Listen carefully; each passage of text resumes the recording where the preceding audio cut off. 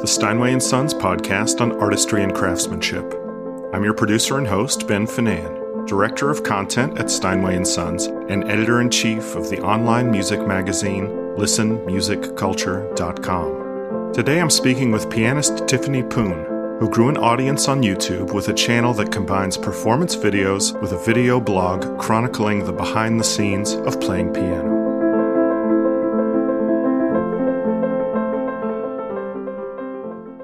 Tiffany, you have successfully used YouTube as a platform both for your piano playing and for your life as a classical pianist.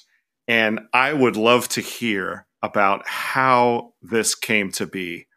How did this happen? How did you make this decision to say, okay, this is how I'm going to do it. This is how I'm going to get my music and my life as a musician out to people? Well, I think it's very nice of you to say that I have successfully done this, because I'm not sure it is exactly successful. I do think luck was a huge part in this. I have been actually very, very concerned about being just known for the whole YouTube endeavor. Sure. I was trying to make a career and I would practice, of course, but I always had this other side of me where I was very curious about other things outside of the actual music making. So it kind of started when I was studying philosophy at Columbia. So I decided to go the non-traditional route of pursuing a degree in music because I had already spent 8 years in pre-college at Juilliard. So I wanted to take advantage of a 4-year full ride and study something else. And I've always been very fascinated by people's outlook on life.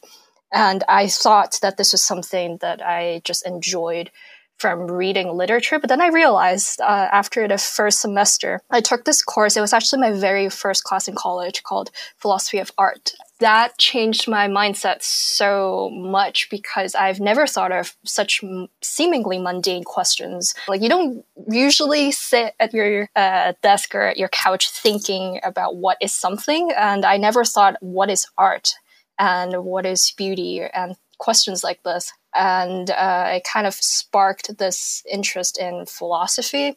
I decided to change my major from English to philosophy because I realized I had no interest in analyzing sentences, but I had huge interest in people's various perspectives on the same things. And that's something that I really just enjoy thinking about in multiple perspectives. And it's very helpful also in music to think in other people's perspectives, because that's essentially what you're doing when you're a musician. You're trying to convey someone else's perspective.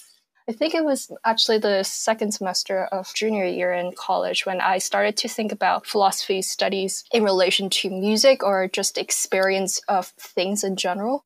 And it was around that time when I thought about classical music and how there is such a different experience between the interaction of the audience and the music that is very, very different from how one experiences pop music, for example. And I kind of had this hypothesis that I think it's because of the human that is missing from classical music.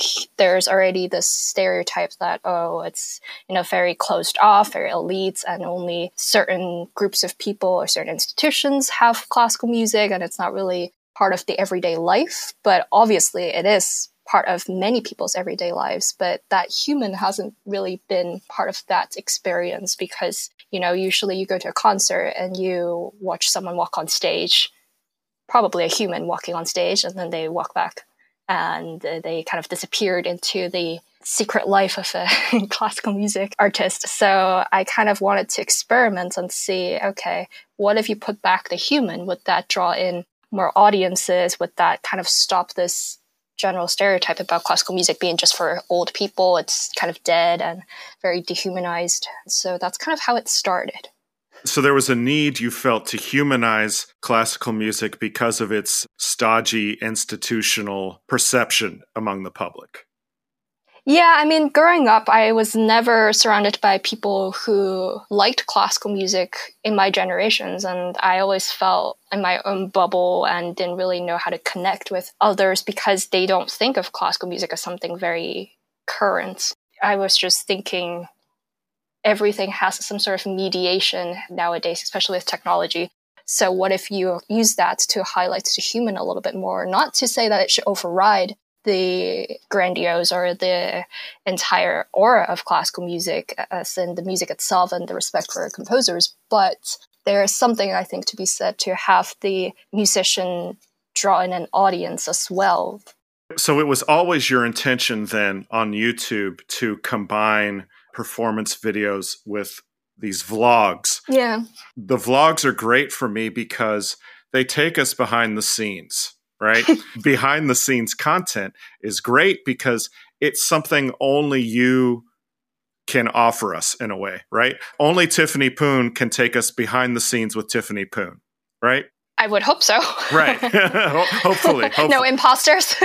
What's great about that is it does demystify classical music. For example, I just watched a video you posted about rehearsing in Salzburg playing Brahms Piano Concerto No. 1. Yeah.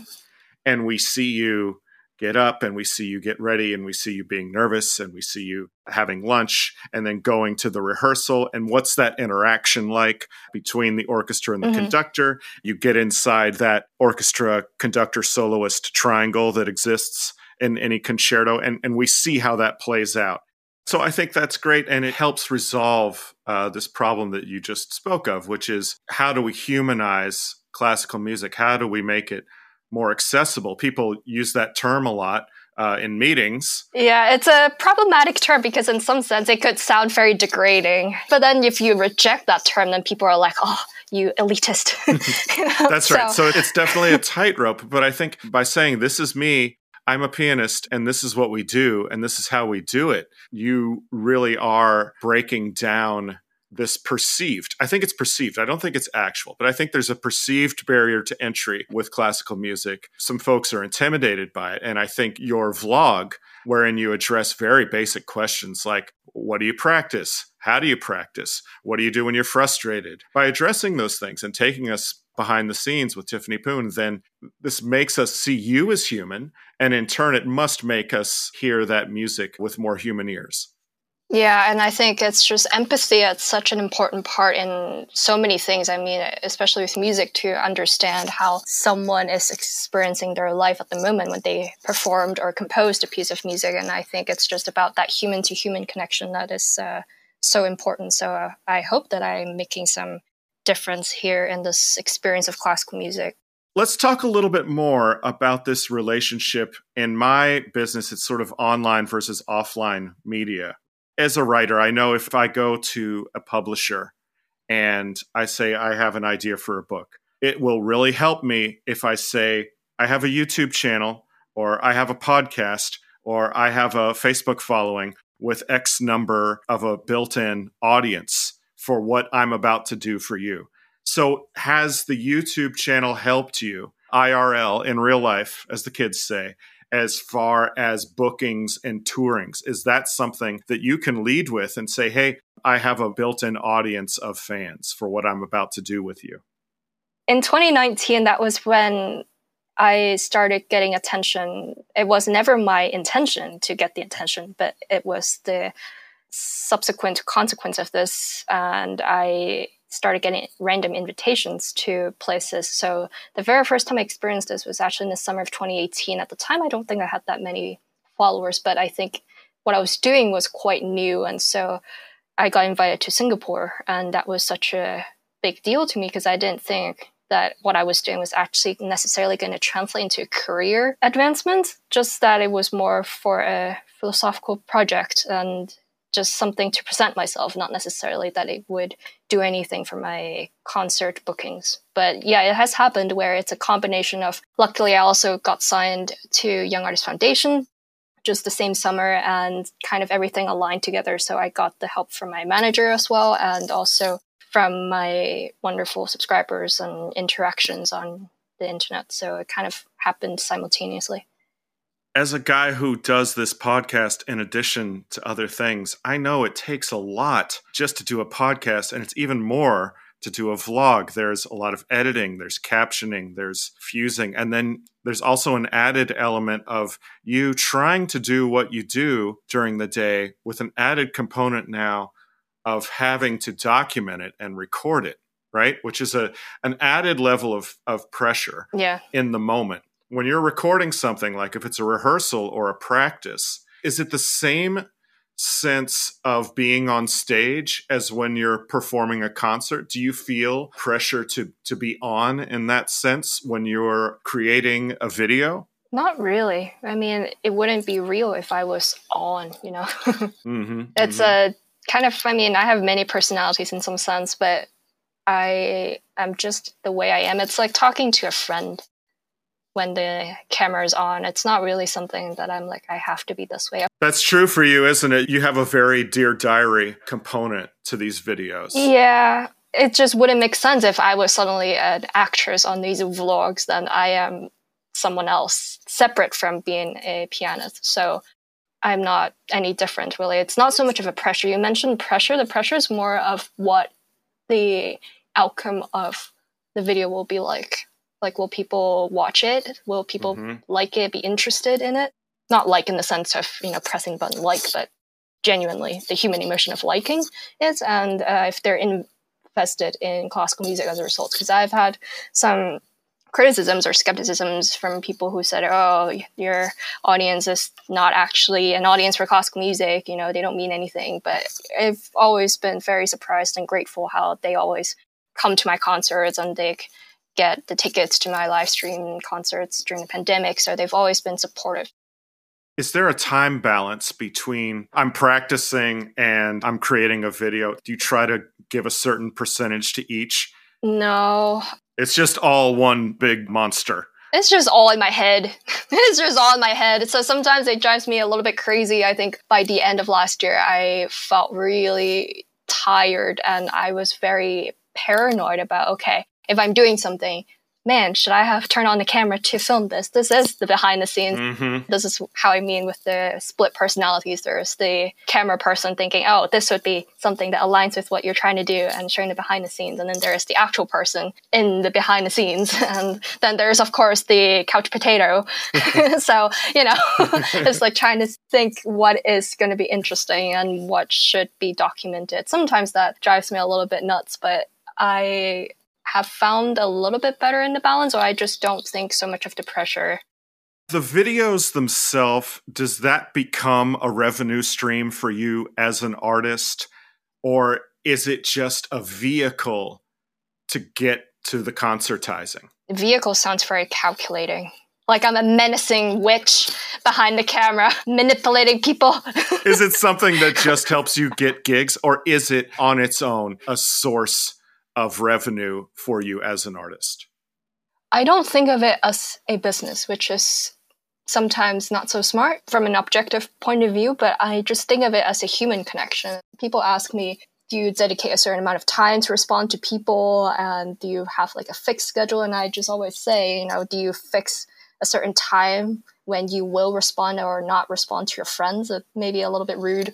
So I just think of it as something that I feel is part of my journey and what I should be doing. It's not so much like it's a vehicle for something. But of course, during the pandemic, it wasn't my intention. That wasn't what I had thought of when I was in college. But my audience has been supporting my living expenses and giving me the safety net as I build up the concerts. Because obviously, there was no way I could realistically be living off just a concert a month or maybe every other month when I was just building up my career. But then the pandemic hit. And so that's when basically all my revenue came from my audience on the internet. So through YouTube and through Patreon.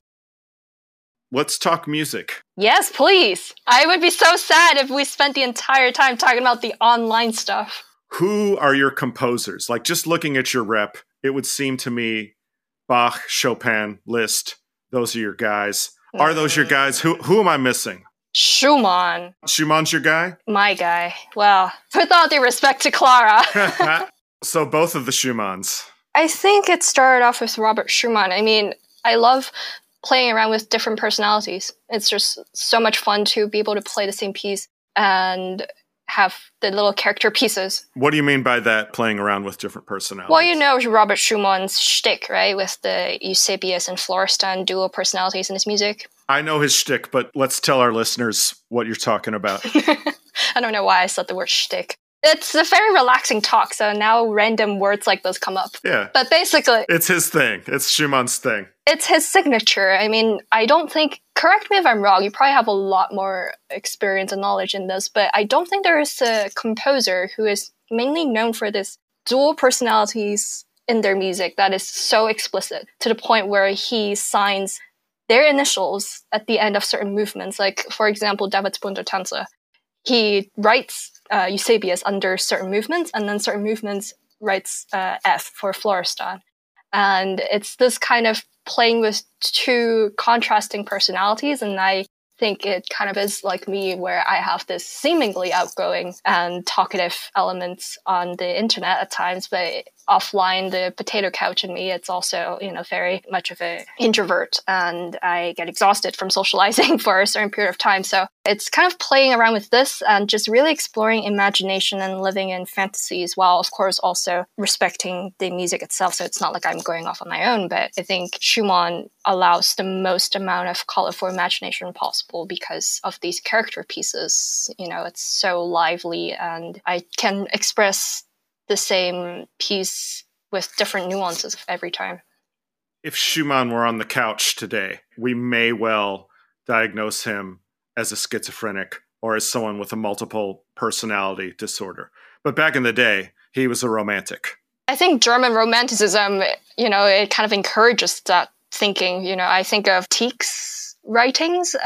In modern times, his literature would have been considered just someone getting high or something, but it's not something so crass. It's a little bit more aesthetic and more philosophical. It allows you to explore different aspects of human experience. So what Schumann piece have you been working on most recently? I mentioned Davids Bundertanze already. That was something that I started to learn late last year. And then, of course, there is Kindersenden, which always plays a huge part in my emotional life, kind of. I played that piece, and that was what bonded my earlier subscribers back in 2019. Just always stood a very, very special place in my heart, with all the memories tied to my audience, and of course with my nostalgic look back at my childhood.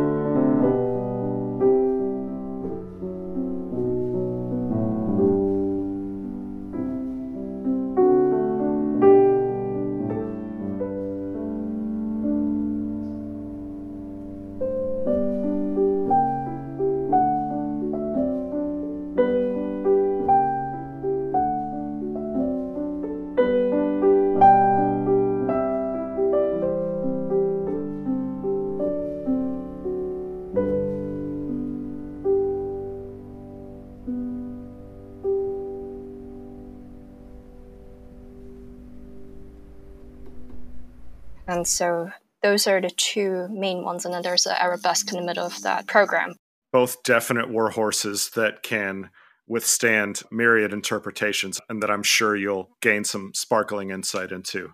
Yeah, well, I hope so. I mean, I think it's just been very fascinating. We mentioned Clara Schumann just because I was reading a collection that she edited of Robert Schumann's letters, and I found that intimacy and the inspiration very fascinating, how they connected with each other. I started also learning a few of her pieces because I wanted to get inside the world of Robert Schumann. So that included playing some of her pieces and reading some of his favorite authors' books and getting into his world. Because, he also, actually, you're a journalist. So, he also founded a journal back in the day. I didn't know that. Tell me. This is where it really meant so much to me to have this program with David Spunder-Tanzler, because he had this imaginary, so not only his own two characters, actually there is a third one that he had, which was named Raro.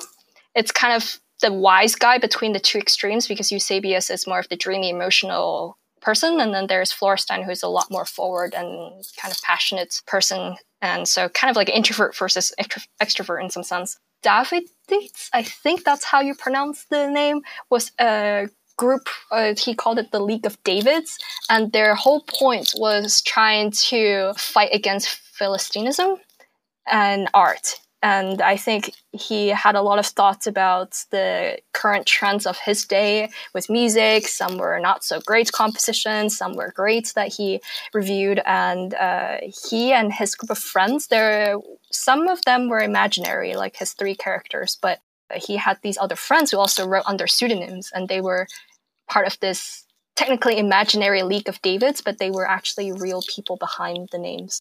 And so I've been very slowly reading through this collection of his journal reviews made by his imaginary characters, sometimes as himself, and also by his friends. That's pretty wild. I see that just yesterday you uploaded Clara Schumann Mazurka, Opus 6, number 3. Yes. What insight did you get from Clara Schumann, both into her own music and into Robert? So what I have gathered about Clara is that, of course, you can read this as the description on Wikipedia somewhere, that she was a mother of 7 children, and you can think of all the things about that. She was also juggling her concertizing career, but just how loving of a mother she was, and also how much she did as an artist. Because I think nowadays you think of someone like a musician, they play music, they play concerts, and maybe they do some other things kind of related, but it's not so wide of a spectrum of things that they did. And I really had a newfound respect for her from reading her daughter's memoir. And the relationship between Robert and Clara, it's so romantic to the point where it could seem cheesy if it were written now. But I think there's something very beautiful in that state of mind and in that time when it comes to romanticism that can't really repeat itself in today's world.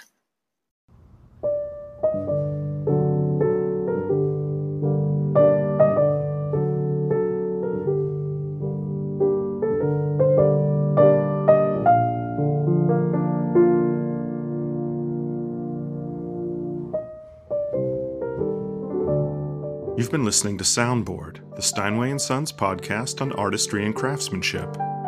We heard Tiffany Poon perform Kinderscenen No. 1 by Robert Schumann, live from the Steinway Vault at Steinway Hall in New York City.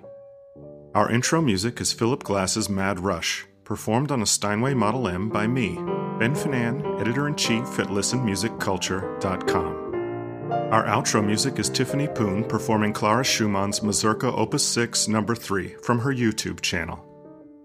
Tiffany Poon has launched Together with Classical, a nonprofit charity platform dedicated to the classical audience and its shared passion for classical music. Question for the podcast? Message me on Facebook at Soundboard or hit me on the gram at Soundboard Podcast. Subscribe to Soundboard on Spotify, Apple Music, Deezer, or wherever you pod your casts. Thank you for listening.